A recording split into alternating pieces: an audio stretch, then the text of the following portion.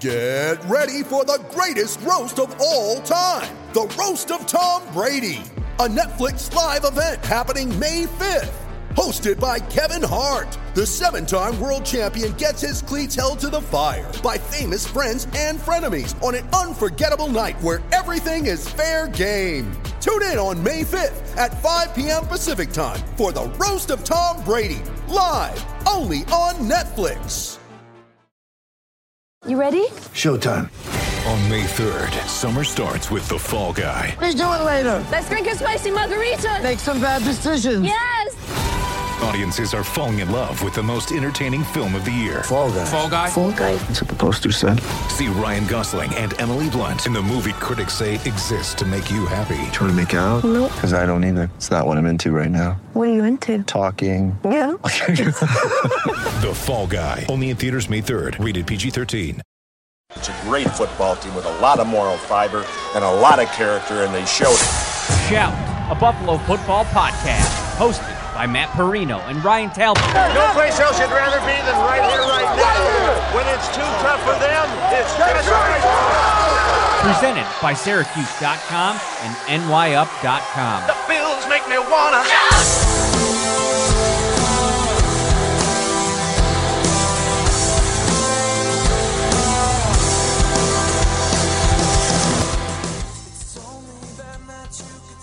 What's up, everybody? It is Sunday night, 8:10. I was hoping to start by Saturday night. Look at that.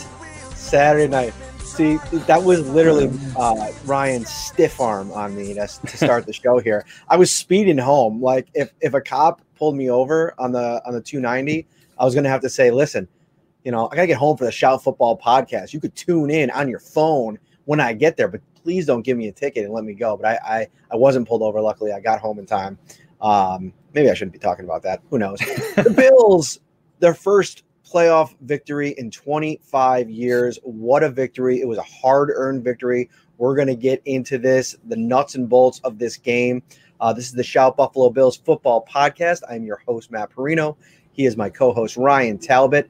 And if you hear that sound in the background, it's the heat on. And I ran home and I ran down here. I didn't turn the heat off, so I got to text my wife and tell her to turn this down. We are brought to you by Tops Friendly Markets, your neighborhood store with more. We have so much to talk about, Ryan, but let's start with I have somewhere where I want to start, but what was your initial takeaway from this game? Winning in the playoffs is difficult. I don't think I saw more than a handful of Bills fans complaining about how close the game was, but look at the second game that's playing right now. Seattle Seahawks at home playing against a Rams team that had a backup quarterback starting and Jared Goff, who's pretty much playing with 9 fingers in this game, and the Rams are going to win it. So playing in the playoffs is tough. Winning in the playoffs is even more difficult. Every team is there for a reason. So the Bills have been steamrolling opponents heading into the playoffs. That said, I saw a win is a win here in the comments. That's exactly right. A win is a win. The Bills are moving on. They're one step closer to their goal. I'm going to take that one step further with one of the things that I've been thinking about for the last 2 hours, and I'm going to write a little bit about it probably for the site tomorrow if I can stay up after we're done with this. These are long days, Ryan. I mean, started with the pregame show at about 11. For a while there, we were doing those Zoom videos to kick off the days. We're going to put those on pause for the playoffs here because these days get really long. But, the Bills are, I feel like, at this stage of the season, the goal that I think most people would have told you heading into the year has been met. The division and a playoff win. So the kind of original expectations for the season now have been met. They've evolved over the course of this season with how good this offense has been. We talk so much about it.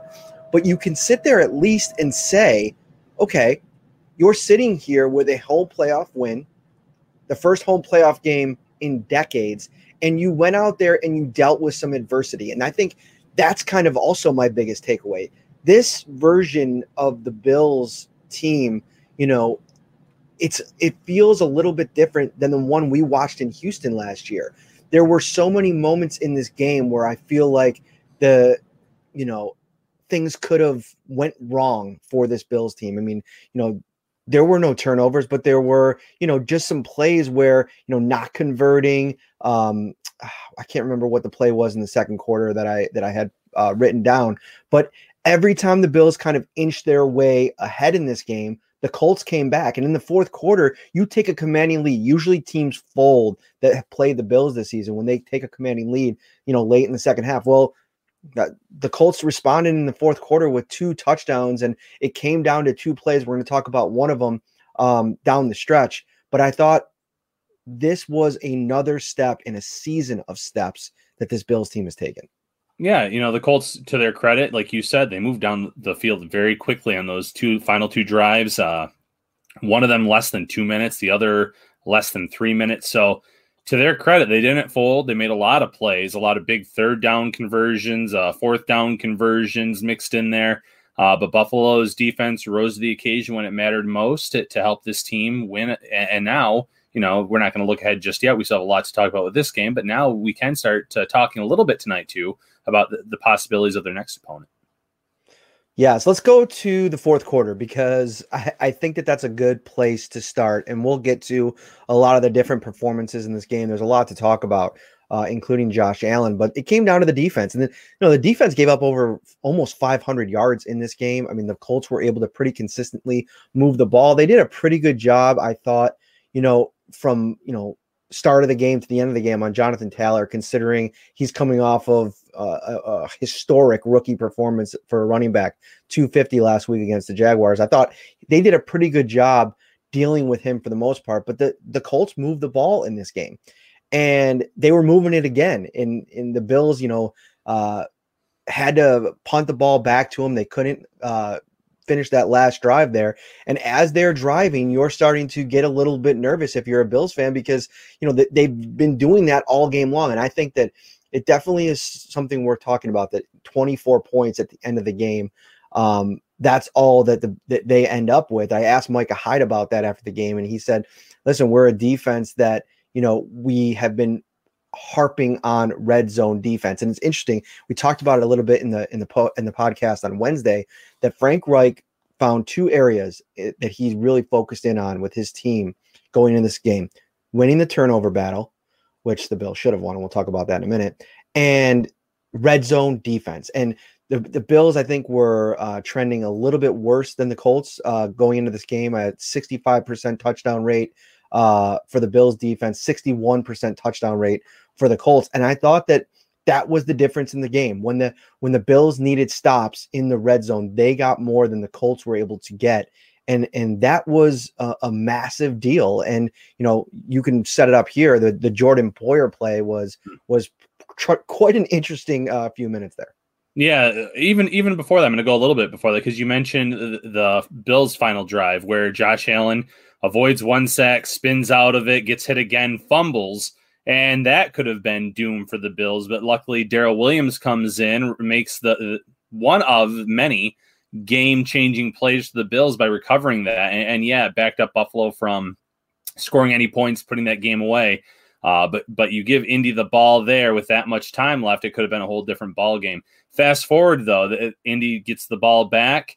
They don't show a lot of urgency, I guess. I was actually pretty stunned that when they were, out of timeouts, they weren't moving a little bit faster. They huddled up after one play, but they get themselves into a 4th and 10 situation. Rivers delivers another great ball. He was outstanding today. And Zach Pascal catches it, gets up, and Jordan Poyer, with a heads-up play, reaches in and rips at that ball. And almost simultaneously, Matt Milano comes in and hits Pascal. The ball goes flying. The Bills clearly recover it. And then the officials drop the ball numerous times. First, they say he's down on the field. They don't even call it right live. Okay, it happens. Then you look at the replay and the review. I think there were enough angles. There was enough video evidence to show that Poyer did not touch him, Pascal that is, until he stood up, no body parts on the ground, and then went for the ball. What should have ended the game did not. The officials gave the Colts another life, and then we found ourselves in a Hail Mary situation, which I'm sure some Bills fans were chewing away whatever fingernails they had left at the end of the game. But truth be told, it's a little worrisome that in 2021, the officials and the officiating crew in New York are still getting plays like this wrong, where there seemed to be clear evidence that it was a good fumble and it should have been a turnover and the game should have been over a little bit earlier than it was. That is, just to start with, and I tweeted this out in the moment, like just baffled. Why does it even take Sean McDermott to take a timeout for the referee crew to get it together enough to realize, oh, hey, by the way, we're under 2 minutes. He's not going to challenge this. We need to challenge. We have to go and review this play because it was that close. That's just, in the playoffs, like if you're the NFL sitting there as a league right now, you call up every crew that worked this weekend and you put on the tape, just like Sean McDermott's going to do to get his team ready for next week. And you review those kinds of plays because they can't happen. I think it was Ross Tucker who tweeted out, and I retweeted him. He said, that is an all-time timeout by Sean McDermott. It ended up not, working for them. They didn't overturn it, and that's on them. And that's a whole separate conversation to your point.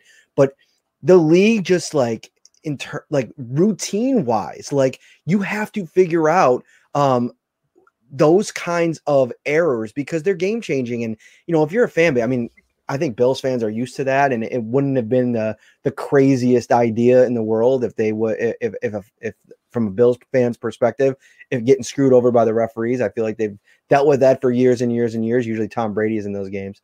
But no, I thought that it was a crazy play, and the first replay that came up in the stadium, I think Bills fans knew. We're going to talk about Bills fans in a minute. Like that was being there today, just emotions just running through your, just looking like before the game, Ryan, there was a moment where the Bills had run onto the field, and all season long, they don't come out for the anthem. They stay in the locker room and they continue to do that. That's just been a choice that Sean McDermott did since the beginning of the year. And so they came on the field. They didn't introduce the offense. They introduced the Bills and the whole team came out.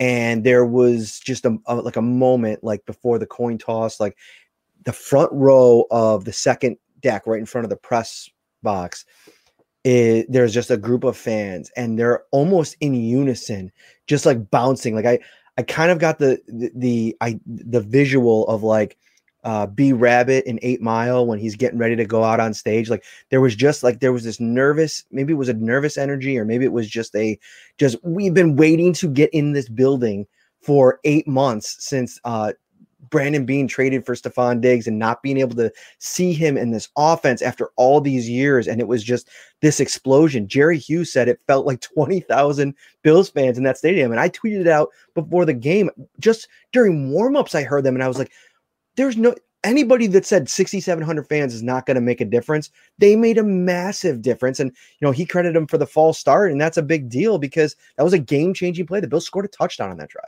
Yeah, the crowd was ready. I love seeing all the photos and videos from earlier today, leading up to the game. Fans in their cars, car gating is what they were calling instead of tailgating. Getting into the stadium, how excited they were, reactions to touchdowns.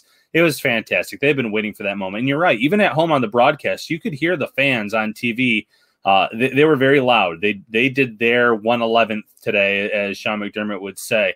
They showed up. They made a difference in this game. That false start, like you said, unbelievable that the Colts even jumped on that play. That was just such, one of many costly mistakes for Indianapolis today. But the fans deserve some credit for that. So kudos to them. Awesome that they could be in attendance to see Buffalo's first playoff win in 25 years at Bills Stadium, obviously. So great. You have to feel great and you have to feel good for those fans that have waited so long. Indeed. And, I thought that it was kind of symbolic that, even though the Poyer situation occurred the way that it did, and it was kind of a disappointing turn of events because, that was the game right there. If the Bills get the ball back, they win it. I thought it was a little bit poetic that Micah Hyde, veteran safety that was like, one of the first building blocks of this regime and this version of this Bills team and franchise, was able to emphatically swat down a Hail Mary. What do we got now? 7 or 8 weeks removed from the Hail Murray in Arizona. And listen, when that ball was in the air, I first saw 21 Jordan Poyer's number, and then I quickly scanned over and found Micah Hyde, and I was like, there's no way that all of these guys are not going to go piling up towards that ball and do anything they can to just slam that like a volleyball down to the turf. And that's exactly what happened. And that's how you have to play it in that moment. But let's get into this Indianapolis Colts team that really was game today on both sides of the ball. And, Darius Leonard was very vocal early on in the game. Couple stops for the defense. He was definitely chatting to Josh Allen. One of the first big plays of the game was actually him blasting Josh Allen on a quarterback run. I thought that their defense had a really good game plan for this Bills offense. And obviously they wanted to take away the deep ball. I think that's a big reason why John Brown didn't really have a chance to get involved, but they also really took Stephon Diggs out of the mix. He only had 3 targets for 1 catch and 36 yards in the first half. I thought at all 3 levels, as expected, this Colts defense did a really good job game planning for this offense. Yeah, they were phenomenal. This is the best defensive performance I've seen this year against the Bills offense. And, tip of the cap to them. Up front, they were getting a lot of pressure. You mentioned Leonard, how good he was. You mentioned the secondary. They made life difficult for Diggs. Now, Diggs did have one drop in that first half that hit right off his hands on a intermediate ball. But you're right. They phased him out of the game. John Brown, 4 targets, no catches. Isaiah McKenzie, after the Isaiah McKenzie game, really isn't on the field much. He doesn't get any opportunities to make any plays. So they slowed down this team and did a good job of it. And you mentioned it. The Colts were great today in a lot of areas. Time of possession in the first half, they dominated it pretty much 2-1.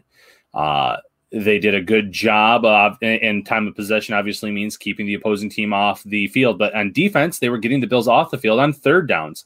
Field position was huge in this game, and the Colts had the Bills buried for most of it in the first half. So the Colts had a really good game plan. They had a really good blueprint on defense. They just simply left too many plays out there on the field. They made some questionable decisions. Going for it on fourth down near the goal line at the 4 after losing 3 yards, the going for the 2. I know what analytics say, but that was a head scratcher. The false, jumping off sides, I should say. A lot of little things snowballed and really cost Indianapolis a chance to pull off the upset.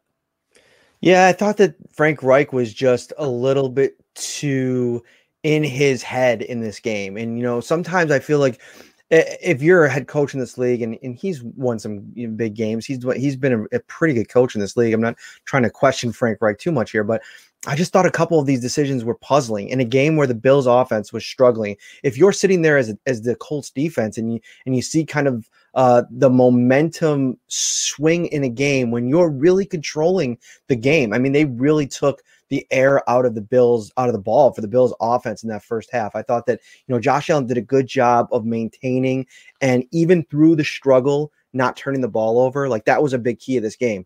No turnovers against the Colts is a surefire recipe for a victory. Of course, you want to hold Jonathan Taylor down as much as you can. 21 carries and 78 yards for Taylor in this game is a huge win for the Bills. And that was a point of emphasis. Jerry Hughes admitted it after the game.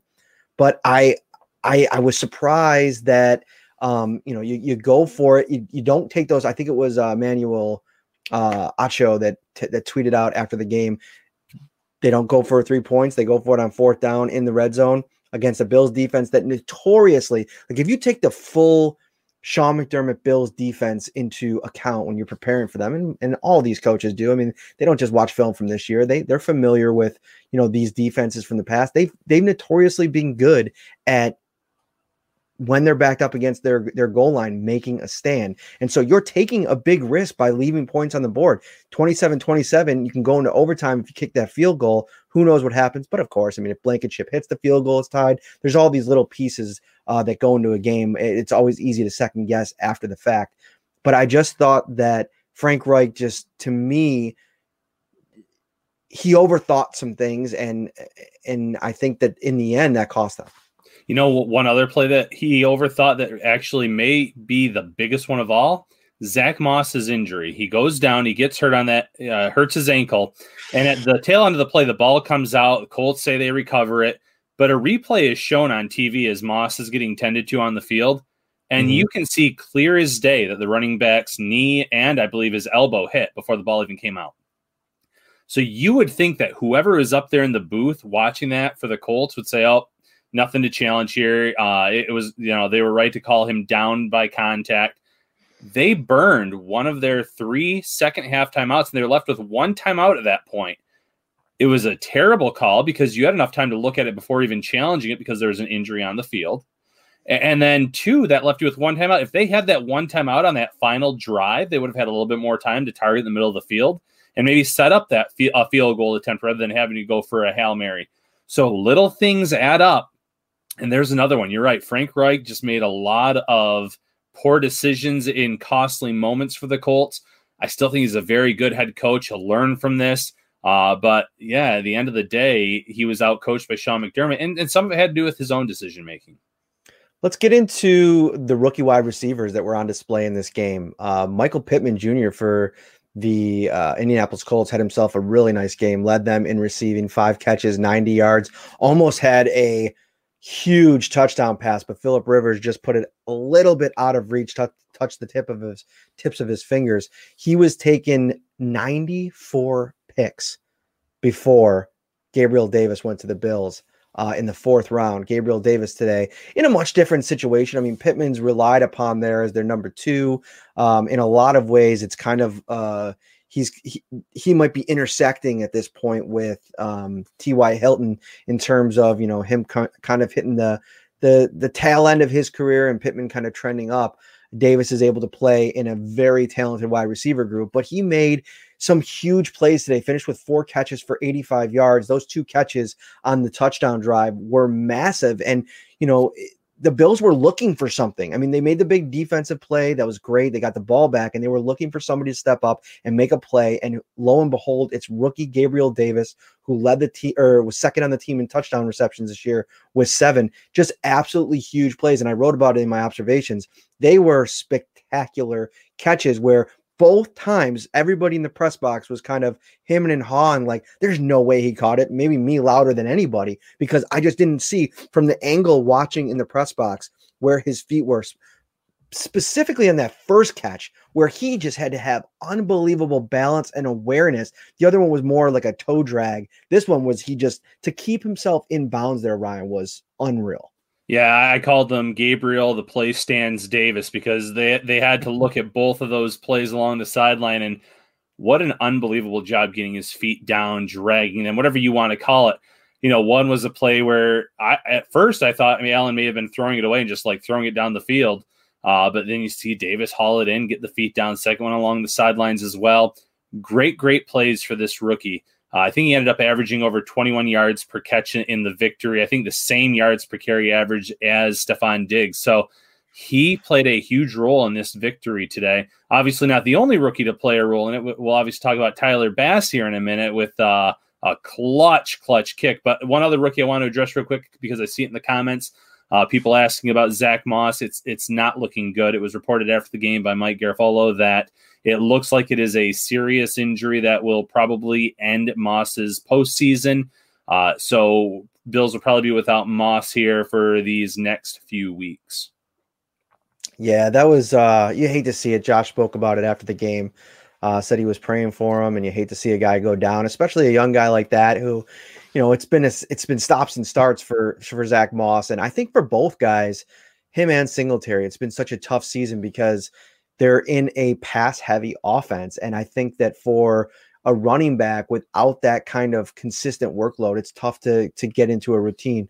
Now, I know the next logical question looking ahead is what's going to be next. Antonio Williams had himself quite the debut last week, but I would be hesitant to say that that's going to clear the way for Williams to get activated to the active roster, because we see what they do in terms of Sean McDermott and this coaching staff with their roster. You have a young rookie that comes up and has a really good couple games in Dane Jackson, but when it counts, they stick with Josh Norman and Levi Wallace.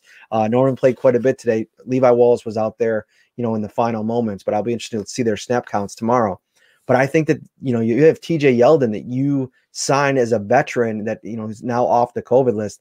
I would expect him to be the guy that gets activated, but who knows? Maybe that was enough in the finale against the Dolphins for Williams to get the nod. Yeah, I had a few questions on social media about that after the game, and I agree. They trust their veterans. They trust the guys that have been on this roster for a long time. We've heard how much praise that Sean McDermott has had for TJ Yeldon over the last 2 years. I think he'll get the first crack at it. Now, someone else said, well, could they at least still sign Williams to the main roster, have him inactive on game day like they've been doing with Yeldon? It might be a logical step because after Singletary and Yeldon, the only other running back that you currently have on your roster is Tywan Jones, technically. So it's a possibility that they do that. But I agree, it's going to be Yeldon that most likely gets that first crack, that first opportunity to be the number 2 running back on this team. And the one thing I'll say about Yeldon is he's probably, well, I don't think probably, he's definitely the best pass catcher of the running backs on this team. So he could contribute in that area. We did see Josh Allen throw it a lot to Moss today. And try to get the backs involved. So he could be an asset from that area, but maybe you do elevate or promote, I should say, Williams to the main roster because Kumero's suddenly available again. Maybe you add him to the practice squad. There's going to be a lot of moving pieces this week, depending on the severity of Moss's injury in terms of what they're going to do with him going forward. Indeed. We're going to do a quick word from our sponsor. We will be back. We got to get into the defense a little bit. Some things to talk about. Ready for football? Tops is with ready-to-serve fan favorites everyone will cheer for. Delicious family or party packs like pizza, sliders, fried chicken, barbecue, or beef on weck. Starting at only $4 per serving. Perfect for game day and any day. Only at Tops. So, Bills come away with a 27-24 win. And, there's a lot of things that in a game like this, first and foremost, I think it's important to clarify. Playoff games are different. Like, I get it that, you want to see the offense that you saw in the regular season transition into the postseason, but rarely is that the case because not only are you playing better level of competition, you're playing the best that's left. You're also playing against the best that's left that has a chance to dig into 16 games of film and do the type of studying necessary to kind of put forth the best game plan and situate yourselves to beat a team. And I thought that this offense today, the way they attacked the Bills, particularly Tremaine Edmonds, was really well done. And I thought, we talked about it, Darius Leonard being very vocal and boisterous before the game, talking about coming in here, wanting him to prove the fact that he should have been drafted 16th overall and not Tremaine Edmonds. And I thought maybe that would be a big spot for Tremaine Edmonds to step up in this game. And I just felt like he didn't raise his level of play in this game. And actually there was a few missed opportunities, most notably a 4th and short where I thought that he made the right read, was in the defensive backfield and didn't make the play on Jonathan Taylor. I believe Ed Oliver was back there too. Yeah, it was a bad day, I thought, for the linebackers as a whole. But Edmonds, he broke up a few passes, but he struggled to shed blocks. He struggled to make some plays. He was taken out of some plays. We're waiting for that light bulb to go off where he consistently shows what he shows in those flashes where we're like, oh, okay, now I see, this is why the Bills picked him in the first round. They traded up to get him. We've seen those flashes, the goal line stops in prime time this year and things like that. But he struggled. Matt Milano struggled. He thought there was help on the back end on one play that they were burned for a long touchdown. This was a bad game for the linebackers. And we talked all week about how the game plan was going to be Rivers gets the ball to his backs and his tight ends. And obviously the Bills knew that too, but they didn't have many answers for those tight ends today. Doyle was catching a lot of the balls. Obviously Burton made some big plays. Even Mo Alley Cox had a few catches in there. So Buffalo's front seven as a whole, a little underwhelming, a little pressure. I thought Ed Oliver was the most consistent among that group, but I'll have to go back and watch the game again in terms of getting a push up front. But that whole area really struggled, I thought, against the Colts. And, to Rivers' credit, without any pressure there, he was delivering dimes today for the most part, dropping balls into the zone coverage where his guys were the only ones that could catch it, making play after play after play. Even in a lot of 3rd and 5, 3rd and 6, 3rd and 7 situations, he drew up the right plays, found the right guys, and kept extending drives for them. So maybe it was a case of the defense being on the field so much today, especially with those long sustained drives in the first half where the Colts were playing that time of possession game. But I did not come away very impressed with the front seven. But you're right. Edmonds especially struggled, in my opinion, and didn't do anything in terms of that narrative with Darius Leonard. Yeah, it was Nyheim Hines, who we talked about on Wednesday. That was really the dynamic playmaker, I thought, in this game. Taylor had some runs, don't get me wrong. 21 carries, though, for 78 yards. You'll take that. 3.7 a clip. It was Hines that broke a couple big runs. And I don't even think, let me look at his, he had 3 targets and 1 catch in this game. And that's one of the big things we were talking about. He did his damage just out of the backfield as a runner. But you compare side by side Phillip Rivers to Josh Allen, and it's such an interesting comparison. Rivers threw it 46 times in this game compared to 35 for Josh, 58% completion percentage for Rivers, who, if you go back and look through his career, that completion percentage is always above 65%. I mean, he's consistently been one of the better quarterbacks in the NFL. Sean McDermott has been quick all week and after the game to call him a surefire Hall of Famer, basically, that they just went up against. He threw it for 309 yards. This was a game where I felt like they schemed things very difficultly for Josh Allen. They made him really go through his reads. You saw a couple times, he took a couple, I think he only was sacked twice, but there was a couple times where he had to get out of the pocket where things were just crumbling around him because of how disciplined they were in the secondary. But you look at his stat line at the end of the day, Ryan, sacked only 2 times, 9.3 yards per attempt, 324 yards. And here's the clincher. In a game where the Colts did their very best to scheme against this guy, 74.3% completion percentage. I mean, this is just a different, there's so many things that he talked about after the game they wanted to do better. I know we're flipping back to the offensive side of the ball. I want to talk about the defensive line too, but there's so much to talk about here because that's the biggest thing that happened in this game for me. Is there was probably a handful of moments where Josh could have kind of deviated from the script that we've seen play out all season, and time after time he didn't. They were only 2 for 9 on third downs. They have to be better there. They going against maybe Pittsburgh and Kansas City, potentially all these other teams, but to realize that you have this in your bag, to face all the problems, make a couple mistakes, and still respond and still make plays to win the game. This was a huge performance for Josh Allen today against a really tough defense. Yeah, and I can't remember who said it after the game, but they said if Josh Allen's not the MVP, it's rigged. Was that Deion Dawkins? May have been. But anyways, backed up in the first half a lot. Trouble getting things going.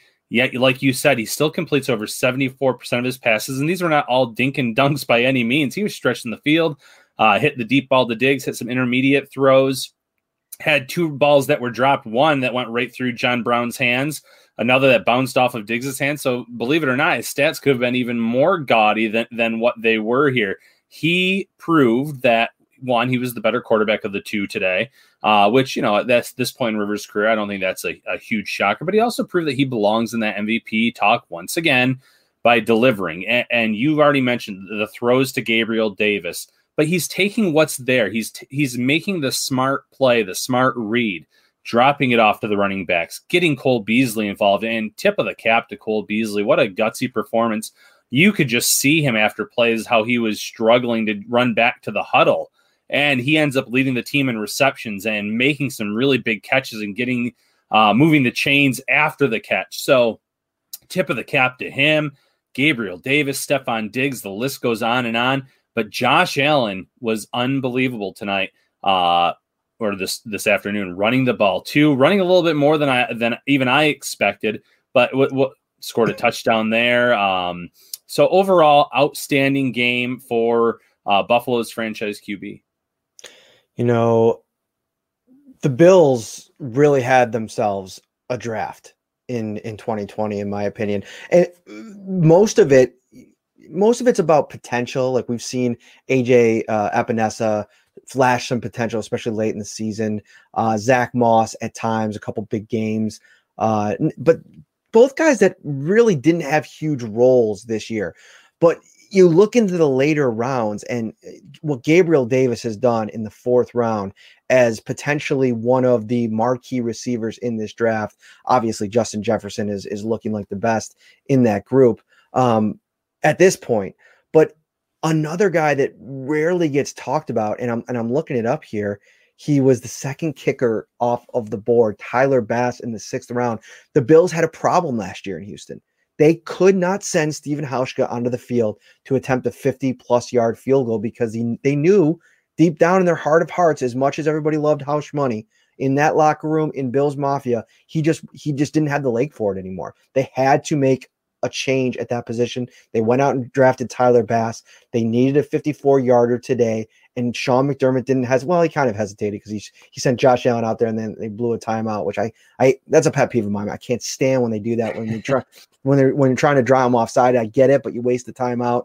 I don't know. It's just maybe the old school football guy in me, but they sent Tyler Bass out and he splits the upright. It would have been good from 60. I almost wanted to see them send him out. It would have been a 59-yarder later in the game. They opted not. I think they punted. But because if you miss there, you give the Titans the ball back. I understand, but the kid's got a live leg and he's just had an incredible season. Yeah, last year at the end of the year, Hausch money was Hausch pocket change. He couldn't make those long. He couldn't make the long kicks though. He just couldn't. I liked the guy. He was automatic early in his career, but it changed and. I was happy to see the Bills draft Bass in this class. He was the kicker with the biggest leg. And in Buffalo, you do need a big leg. The swirling winds, everything else. He got off to a rocky start, but the Bills trusted him. He ends up being automatic pretty much from about week 8 on. Ends up having the scoring record for the Bills, which has to do with their prolific offense. But, yeah, you call on him today. And I guess part of the timeout had to do with McDermott asking Bass, saying, hey, you said you felt good from about 53 in warmups. Can you think you can make it from 54? And Bass said, yep, I can do it. And they brought him out there. And like you said, that would have been good from 60. I mean, it was a no-doubter when it came off of his foot, which is pretty unbelievable. So, those day 3 picks by Brendan Beane have played a huge role on this team. We mentioned Gabriel Davis. Now we're talking about Tyler Bass, who's, that ended up being the game-winning points in this contest. That long kick where on the opposite end, the Colts have a rookie kicker in Blankenship who misses a 33-yarder, doinks it off the upright. So big plays there. Dane Jackson obviously was not in this game, but he's flashed a lot. Then you have kind of like 2 bonus picks that we don't know much about. Jake Fromm, can he be quarterback number 2 down the road? Who knows? But Isaiah Hodgins is another intriguing option. I remember personally after the draft, some fans saying, oh, yeah, I had Hodgins in round 4 over, and then Davis is like a late day 3 guy. Well, I don't think you'd admit to that anymore at this point, the way that Davis has played. Hodgins, though, could end up developing into a really good prospect of his own, however. Let's go back to the first half. And I want to talk, let me set up the rest of the show here because I have 3 things that I want to get into the defensive line, their matchup today against this front for the Colts, which I thought was, as expected, really good. I want to talk about the first half and Brian Daboll, and then I also want to set up maybe next week and the potential opponents. I've seen that in the comments as well. But let's start off with Brian Daboll's approach in the first half. And I know that there was a lot of angst on social media as you were seeing the first half play out, and even in the second half. Some of the play calling where I think there was one play that I think it was Zach Moss had an 8-yard run and they ran it 2 more times and don't get a first down, and you're sitting there like, where is the pass-happy offense that I got used to watching all season long? Why are they kind of going conservative? I even tweeted, I think this is a little bit too conservative for my taste, and everybody knows I'm a very big believer in what Brian Daboll, and I think also in these moments, he's earned enough trust and faith to figure he's going to do the right thing out there if you're a Bills fan. Sometimes I feel like there's this overreaction in the moment. I get it. Like just sitting on your couch, having a beer, eating some pizza and just like, damn it. Like I want to win this game. And you're emotional. I get all that. But you notice in a few times in this game, there were significant adjustments made. I was waiting for when we were going to see the return of 10 personnel. We did see it. They went 4 wide receivers a couple times with a healthy Cole Beasley out there. And that seemed to kind of flip the kind of the stagnant nature of how that first half was playing out early on. Yeah, right before halftime, you saw some life from the Bills. They come out after the half. They score a field goal as well. But you're right. At times, it was kind of head-scratching. Why are you running the ball 3 straight plays? I get you get 9 yards on first down. You'd like to think that your backs can get 1 yard in the next 2 plays, but Buffalo's offensive line, especially against the Colts defensive line, looked overwhelmed at times today. They were struggling to get that push. Buffalo just couldn't get that second effort that we saw at times from Jonathan Taylor and Nyheim Hines, where they shed some tacklers in the open field or even in the backfield in some cases. So you just kind of said that. You said, well, wait a minute. We have a MVP candidate here in Josh Allen, and Josh Allen's an MVP candidate because he's slinging it all over the field. I get you want to get the run game going. But, yeah, in the first half, there were some interesting play calls. You know, Brian Daboll is in this position for a reason, where he's an offensive coordinator, where he's won multiple Super Bowls with the Patriots, where he's won a national championship at Alabama, and it's why he's also right now one of the hottest offensive coordinators in the NFL. But there are still times where you can question a coordinator's in-game thinking process, and I think it's fair to question what they were trying to do. I get you want to be physical. You can't be too one-dimensional at times in the playoffs. You do want to get that run game going, get the opposing defenses on their heels a little bit, but it just wasn't working today in the first half. But kudos to him for changing it, flipping it around. And then obviously in the second half, the Bills were able to put together some drives, not all of them resulting in points. Obviously, we talked about the fumble and the loss of 23 yards on that play late in the game. But the Bills were able to kind of match the Colts blow by blow in the second half to keep that lead and end up winning this game. I'm trying to find it going through the game. I believe it was in the fourth quarter, and it was 2nd and 10, and they didn't end up scoring on the. I was going to check to see if they scored on the drive. They didn't, but I wanted to give shout out to Devin Singletary. I mean, 3 carries, 21 yards, and a massive one for 13 yards to get keep the clock moving as the Bills were trying to eventually try to score there. I think that was the series where Josh Allen took the big sack. Am I right? I believe so, yeah, and it was a great run. You're right. I believe on the left-hand side, took it down the field, 13 yards, broke a few tackles. So that's the kind of running that you want to see here next week and in the weeks on. But obviously, whoever the Bills line up against next week, they're going to be pretty pass-happy. That's been their recipe for success. But you do have to get a little bit more out of this run game, and that starts with the blocking up front. And whoever they play to I think it's important to note the level of offensive line play is probably going to dip in the next couple of weeks. I mean, Kansas City is dealing with a lot of injuries on their offensive line. I didn't think that Pittsburgh's offensive line, even with Pouncey back in the mix a couple of weeks ago, was nearly as dynamic as what we saw on the field today. I mean, Quentin Nelson is an absolute finisher. You saw the issues with the size discrepancy at times.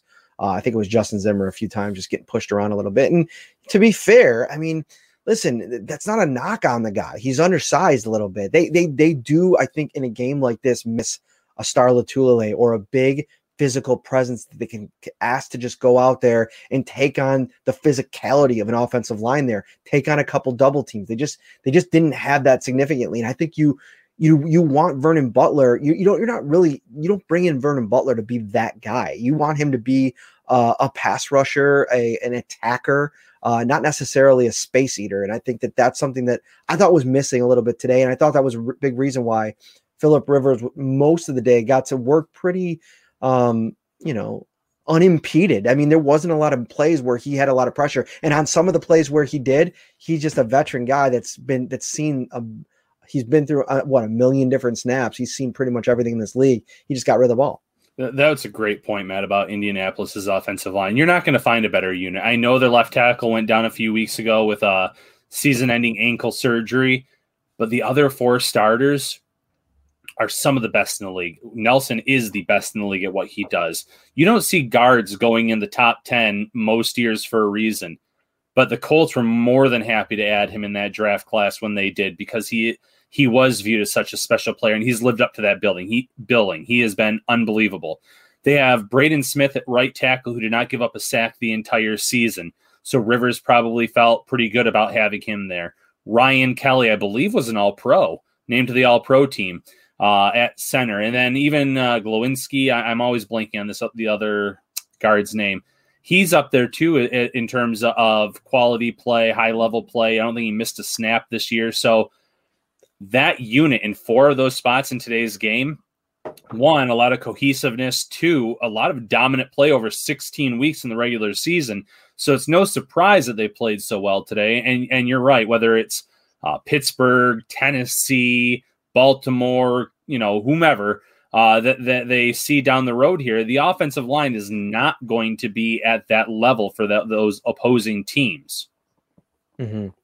I thought that also what was baked in a little bit to the way Brian Daboll called this game was being careful in a playoff game against a team where they were very familiar with the keys to the game. I mean, there was no hiding it. The team that was going to win the turnover battle in this game, I think, had the upper hand to win it.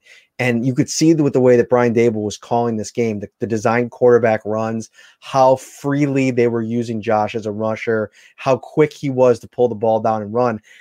I think that going in, and maybe I'll ask Brian about this tomorrow, that was kind of the game plan.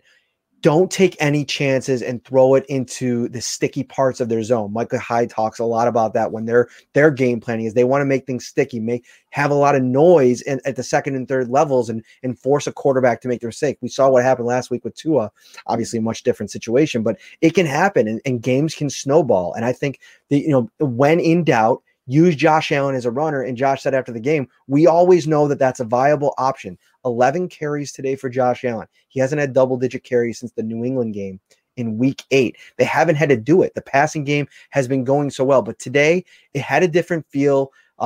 There was a dangerous sense with this defense that was flying around the ball, taking away a lot of things. Josh specifically talked about the linebackers and their speed sideline to sideline, not only Darius Leonard, but some of the other guys as well. They were moving all over the place and windows were evaporating. And when that's the case, turnovers can start to happen. And I think in hindsight, looking at their game plan, it was smart of Brian Daboll to kind of deploy Josh in that manner, because we saw what happened last year when the turnover started to mount up. And not only the turnovers, Brian, the turnover worthy plays. Remember all those Bradley Roby throws that I thought, hey man, those could have been 6. Yeah, there were obviously quite a few instances where Allen was stopped for little to no gain on those design runs, and there was nothing there and he was bottled up. But you also have to remember that right before halftime, it was a big run that set up Buffalo's touchdown. With that, Allen obviously scored as well. So there were plenty of effective instances where it worked, where it was the right answer against that Colts defense, just for as many times as it didn't work against them. But you're right. Keep it away from those areas where turnovers can happen, where you can find yourself in a bad spot. And obviously there's also that one instance where the Colts had the run stopped, but Josh Allen, being Josh Allen, throws it at the last minute to Dawson Knox for a touchdown there at the beginning of the game. So even when you stop Allen on those design QB runs, you might not actually stop him because he might call an audible of sorts at the last second like he did there in this game. All right, looking ahead here before we sign off, we gotta get going out of here before 9. I do want to. There's some other stuff I get to here tonight, but looking ahead, I mean the potential options for next week's game. Baltimore is playing Tennessee. Pittsburgh is playing the Cleveland Browns. Cleveland's dealing with a lot. They're healthy relatively player wise. They're going to have probably their full complement of weapons in case something develops tomorrow with COVID, but without their head coach, I mean, you wonder how that's going to play out in a game against Pittsburgh where, Mr. Juju Smith-Schuster can't help himself without just doing something goofy that just makes everybody just like, what? Like, that's what's so funny. I remember when Antonio Brown made his way out, forced his way out of there basically with his behavior. Everybody sat there and thought, man, Juju Smith-Schuster, they'll be in the clear. I mean, this guy seems like he's got his head screwed on straight. Everything's good. The dancing thing is one thing, like whatever. I get it. It's your thing with the TikTok, but this, I mean, there is ultra confidence, I guess, in the Pittsburgh locker room that they're just going to dominate the Browns. For him to come out and say they're the same old Browns to me, I just thought that quote was crazy. Yeah, it's not ideal to say something like that come playoff time. Now, I did see one. I can't. What was the actual term that he used? I can't think of it right now. Someone said that it was a general term that Tomlin uses for when he's talking about opposing teams.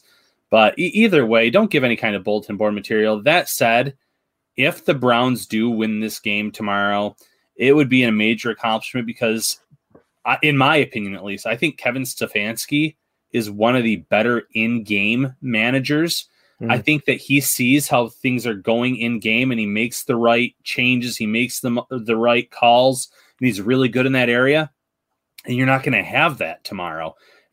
And maybe they can still pull it off. They still have plenty of talent on both sides of the ball, especially offensively, but I think they're in for a tall task. But yeah, going into something about the gray men or something like that. I guess it is a Tomlinism, but it's still probably not something you want to say around playoff time. I saw it in the chat there, but yeah, I mean, if you're a Bills fan, in my opinion, you're cheering for the Steelers tomorrow night, because if the Steelers win, you know that the Bills are going to be hosting the Steelers. It's a team you've already beaten, and it was not a blowout win by any means, and the Steelers are missing some key players in that game. But you're also probably looking at the most one-dimensional team of the possible opponents.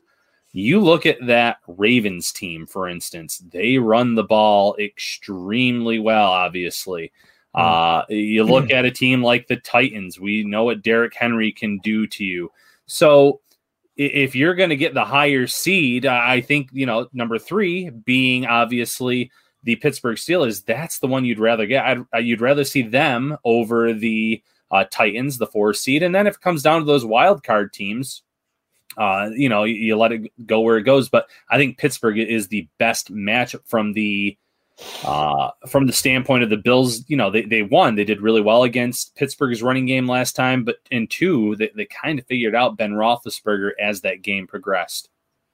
I'm right there with you. I think that's a smart way to think about this, and that Pittsburgh does make sense stylistically with all the teams that are left. But listen, if the Browns somehow pulled the upset, if you're looking at that Tennessee game, because listen, they reseed every round, so Kansas City's going to play the lowest seed left in the playoffs. So if that ends up being, if the Browns upset Pittsburgh Steelers, the Bills then are going to play Tennessee Baltimore winner. I like that Tennessee matchup for the Bills based on the fact of how the first game went, how bad I think that their defense actually is. And the Bills offense was a completely different animal back then, coming off a game where a defense just played so well. And listen, I respect Mike Vrabel. I think he could probably scheme something up against Josh Allen.